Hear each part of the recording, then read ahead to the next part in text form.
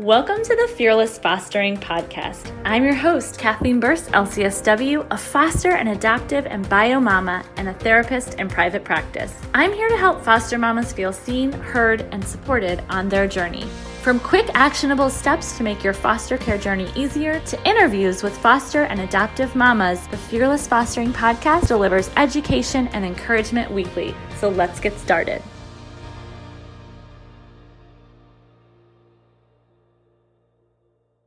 Welcome back to the Fearless Fostering Podcast. I'm your host, Kathleen Burst, LCSW, and I have got Dr. Taylor Whittington with me today. She is amazing, and she is an adoptee, and she shares a lot of her story and her personal experience on Instagram. And I'm just so excited that you're chatting with us today, so thank you. Thank you for inviting me into your space to talk about this topic. I really appreciate it, Kathleen. Absolutely. So Taylor, how did you get started with deciding that you wanted to share, your adoption story, a very personal thing to many people? How did you decide you wanted to share that online? Sure. Well, I've been advocating for adoption since 2006. So since I was a teenager, people would ask me to speak to their church group or their classes about adoption. So I've been very comfortable talking about my adoption story. And what spurred it on, the inspiration behind my Instagram account and Thanks for Adoption, was around last year, around National Adoption Month. I started Googling some things because I had posted something on social media and I had used a hashtag for adoption. And I found really hurtful things about adoption, and not to take away from anyone's story, of course. And so I started doing a little bit more like Google research and Instagram hashtag research, and I had no idea about some people's stories and things. And I remember I said to my husband, if this is what prospective adoptive people are looking at, and this is the only message that they're exposed to, what kind of person would want to venture down this route in life?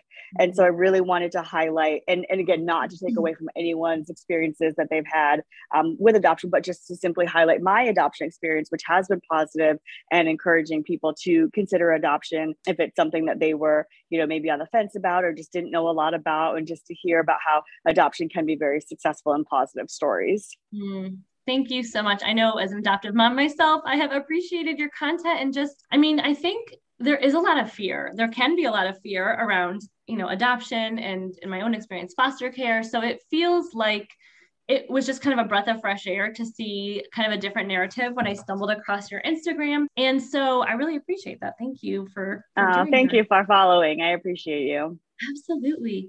What kind of messages are you hoping to share, other than that, like, there could be a more positive story? And I like that you said, everyone has their own story. Everyone's voice is valid. And I love that. And I appreciate that. But what particular message are you hoping people will kind of, I guess, realize when they see your content? Sure. I think just that there's a myriad of adoption stories out there, right? And I would hope that prospective adoptive families, solo adopters, people interested in foster care, just do their due diligence and their research in finding out what's out there, right? Preparing themselves for what they're getting into potentially, just hearing stories of different people's lived experiences so that they know, on one end of the spectrum, you have, a terrible, heartbreaking story. On the other end, you could have a loving, heartwarming story. And most people probably fall somewhere in the middle. Mm-hmm. So to help those people who are thinking about adoption, thinking about foster care, to know that their journey will lie somewhere in the middle, and just to be prepared, right? We wouldn't want somebody to go into this world thinking only happy thoughts and have rose-colored lens glasses on, or go into this thinking this is going to be a terrible experience either. And so just preparing themselves for the variety of stories out there, just hearing from people who have been in foster care, hearing from people who have been adopted about what things they would want to share from their journey based on what they're comfortable sharing. Yes. Oh my gosh. I love that. And I think it's so valuable. I think that's one of the things I've learned most as a foster mom and adoptive mom. I'm like, I need to know former foster youth experiences, adoptees experiences, other foster moms experiences, like clinicians experiences. I want to gather as much information as I can. That's what I'm hoping for on this podcast, is if we can just hear lots of stories, then we'll be able to kind of settle into that middle place, like you said. So with that being said, would you be willing to share just a little bit about your background and how you came to be adopted? Sure, of course, definitely. So I was adopted as a baby. I was adopted from South Korea. And my parents are Caucasian. And so they have two biological boys. And so I have two older brothers that I grew up with, and we're pretty close in age. So I grew up with them as my brothers. So they never introduced me as like their adopted sister or anything like that. I was always just really welcomed into the family and part of the family. And adoption has always been something that my family and I have always been really comfortable talking about and even joking about. And so, for example, if someone in our family, if something like medically is relevant in our family in terms of like cancers or things, someone will always look over at me and say like, and don't forget, Taylor, you should get screened for that too, because it obviously runs in the family, right? So we have kind of like a very lighthearted approach to adoption. And I think that's something that might not be applicable or appropriate for every family dynamic or unit, but for us, it has worked out really well. And it's just been something that how we've kind of approached adoption in my family. I was the only person, or I am the only person of color in my family, but my family has always been really intentional about wanting me to explore my Korean heritage and Korean identity. So I've never felt that my family was ill-equipped or unprepared to deal with racial conversations, tough conversations, identity conversations. And I feel that they've always appreciated my Korean heritage and allowing me to explore my Korean heritage, offering to take me to Korea, being supportive of me learning Korean language, things like that. So I feel like transracial adoption can be done very intentionally from the adopter or adopter's perspective when they are honoring their adoptee's identity, heritage, and ability to explore. Mm-hmm. Yeah, I think that's so important and a really good reminder for all of us adoptive mamas, just to, make that intention, set that intention to preserve culture and explore. And I love it because my adopted kids are Puerto Rican, and we just had empanadas for dinner last night. I was like, I'm trying to like learn how to make these foods, and my kids, like, they're like obsessed. I was going to take a picture and put it on Instagram because I'm like, look, we made empanadas. It was so fun. Like, these are like our favorite Puerto Rican food. And they ate them too fast. Like, they're just like too, and I'm just like, it just really like makes the family better when that culture is celebrated. And it's just been a huge blessing in our own family. So I'm glad that your family did that too. But I'm always looking for more ways to incorporate culture into our family. Yes. So. And when I hear about people who are upset with the system of transracial adoption, to me, the common thread seems to be that their parent or family members were not intentional about helping preserve their identity or culture. And so almost like repressing their cultural identity. And I think that, not that I would want to tell parents how to parent, but I think that could be very negative for the adoptee, because then they feel that they're not allowed to explore their identity. So things like making the empanadas, right? Like, that's such a great cultural tradition. That's a family tradition. That's something that your kiddos will grow up remembering and feeling honored for their identity, but also having a tradition with you, right? Yeah. So I love that. That's so cute. Well, what did your parents do when you were growing up, and how did they initiate those conversations around culture and encouraging you to be able to explore? Do you remember what any of those conversations were like? Yeah, definitely. So we were really lucky that the area we grew up in, or that we lived in, had a high rate of Korean adoptees by families of non-Korean heritage. And so it was almost kind of like a support group, I would say, or maybe a community group, I guess. And so there would be these events that we could go to, and we would be surrounded by other Korean adoptees as well as mostly Caucasian parents. And they were entertainment based, educational based, holiday based. So anytime there was something going on, they would be able to do like, this is what a Korean traditional dress is like, or this is how you celebrate Korean holidays. This is some Korean food.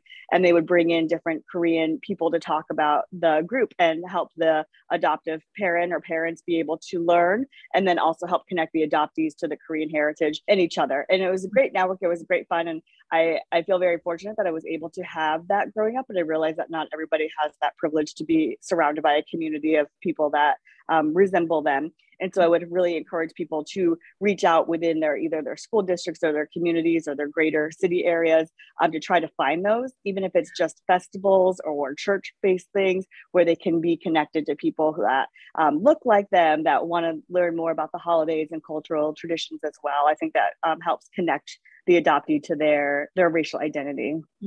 Oh, that's such a good reminder. Thank you. Absolutely. Hey guys, I just wanted to let you know really quickly about some amazing free resources for foster mamas on my website, fearlessfostering.com. I have a self-care quiz that will help you decide exactly what type of self-care you need at this point on your foster care journey, as well as a virtual retreat for foster mamas and an anxiety-reducing email course, all for free. Check it out right now on fearlessfostering.com. And then was there ever a point in time where you were that you remember that being told that you were adopted, or did your parents kind of always kind of bring it up, and how did that go for you guys? Sure. Yeah. So my parents always told me that I was adopted from when I was really little. So my mom says I would tell people that I would be, like on the playground, and I would tell people that I was adopted, because my parents always said they didn't want there to be this bombshell moment where I felt, especially being a different race from my parents, right? That they didn't want this moment of, like earth shattering feelings of like, oh my goodness, I don't look like my parents, or someone pointed out at school that I don't look like them or something. So they always told me that I was adopted, but they made it a positive thing, and they made adoption feel very special. And so they would tell me that although my brothers came from my mommy's tummy, that I came from the airport, and that they went and got me and things like that. And as I got older, they would tell me more. They were very age appropriate, which I appreciated as well. And since my family and I have always been really lighthearted with adoption, my mom would say things like her boys gave her stretch marks, but I just, I was the easy baby because they just had to go to the airport and pick me up, and there were no stretch marks or anything. So just the way we approached that, it can be different if you're an adoptive mom or adoptive parent and you have biological children. There can be a separate way and a distinction between adoption, but it doesn't have to be negative, right? It can be fun, it can be lighthearted, it can be really positive. Like my parents would tell me that, they chose me, that my birth mom really loved me and wanted me to have an opportunity for, a good life and things like that. And that she wouldn't have placed me for adoption if she didn't love me. And so I always grew up with a sense of love for my birth mother and a sense of love from her, but also a sense of love for my family that adopted me. So I appreciate that my parents always talked positively about my birth mom, even though none of us have met her. We were a closed adoption, so we don't have regular or any communication with her. But I appreciate that my parents always talked about her in a very positive way, because I think how parents frame those conversations really shapes our perceptions of other people, especially when it is a key stakeholder player in our lives, like a birth parent. Yes, that's such a good reminder too. I think sometimes, especially in foster care, and I speak from personal experience, like there have been times where it's been really difficult between me and, birth mom or a birth relative. And I'm like, but the last thing I'm ever going to do ever is speak ill of her in front of my children, because they are, in many ways, they're our children. And there's a lot of reasons why she's having a difficult time right now. So she's, you know what I mean? So, and things thankfully have gotten so much better, and we are definitely in a way better place now. But I just, to anyone listening who's having a struggle with, who could be struggling with relationships with bio parents, it's so important.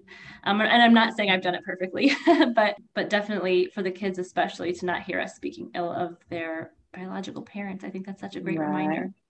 I think it teaches the kiddos too to be patient and kind with others, and to reserve judgment for what people are going through and their circumstances that they're currently facing, when we can talk kindly about somebody, just the way that parents who are divorced and co-parent would talk. And those conversations, and how one parent would talk about the other parent in a separation, I think really shapes the child's perception of that other parent. And it could be very beneficial. It could be a wonderful co-parent situation, or it could be detrimental, and it could be very filled with like negativity and like toxic language. And so it's how we as adults choose to frame those things, like what you're doing, and being intentional about not, only having positive things to say about the birth moms. Yeah, such a good reminder. Absolutely. Has there ever been any like pushback that you've gotten for things that you've shared online, as far as, because I know you said you kind of were sharing in response to some things that you were seeing. Do you ever get that other side of people being like, wait, what? About how can adoption be so awesome?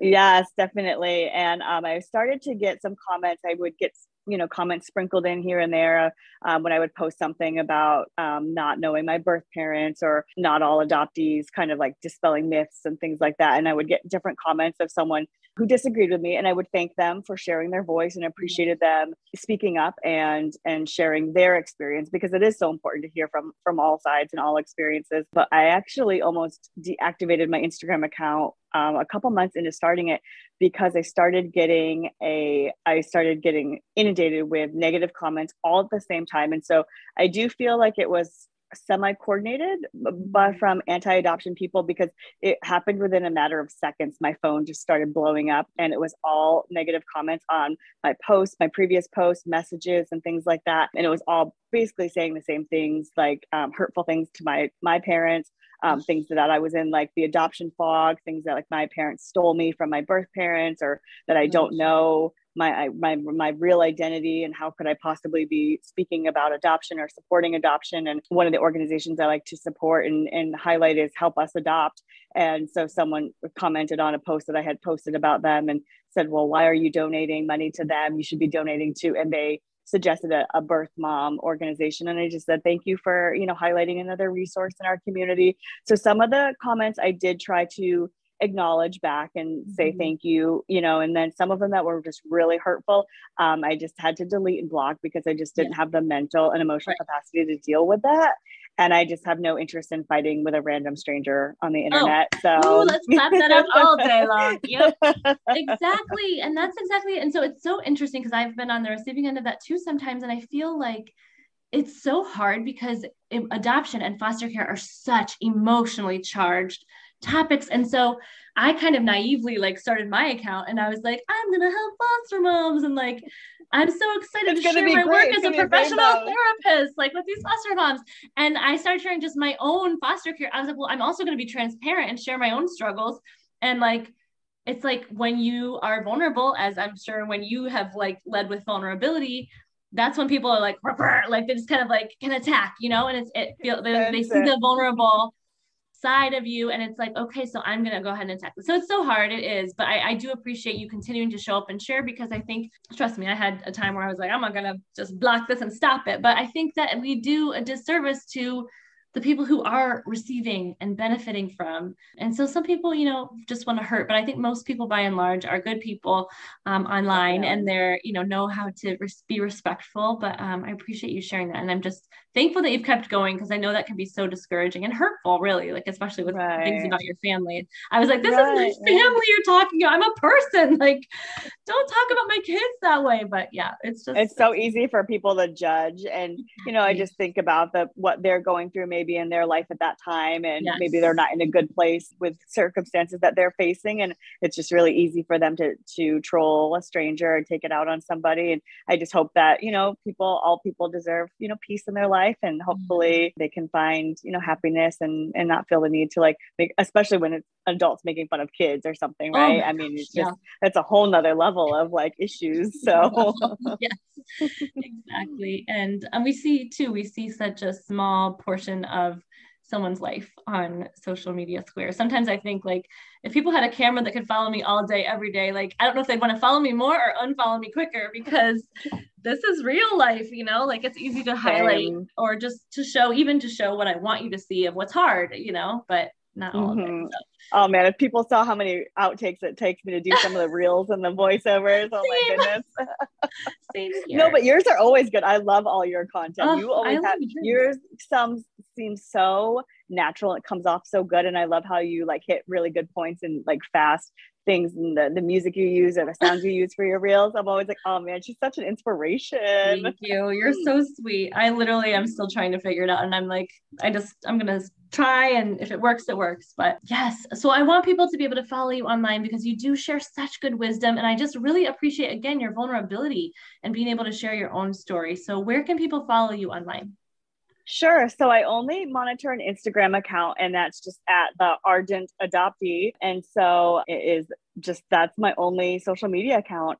I wish I could do more. I wish I could be on TikTok and everything too. But I feel like I wanted to be really intentional with one type of account and be able to pour a lot of energy into it. And I just don't know that I could do another account or another channel or anything like that. So so I'm on Instagram at the Ardent Adoptee. That's me. Awesome. Oh, well, we'll definitely link that up in the show notes for people to find. And I'm just so thankful for you. Thanks for having this conversation and for taking the time. Of course.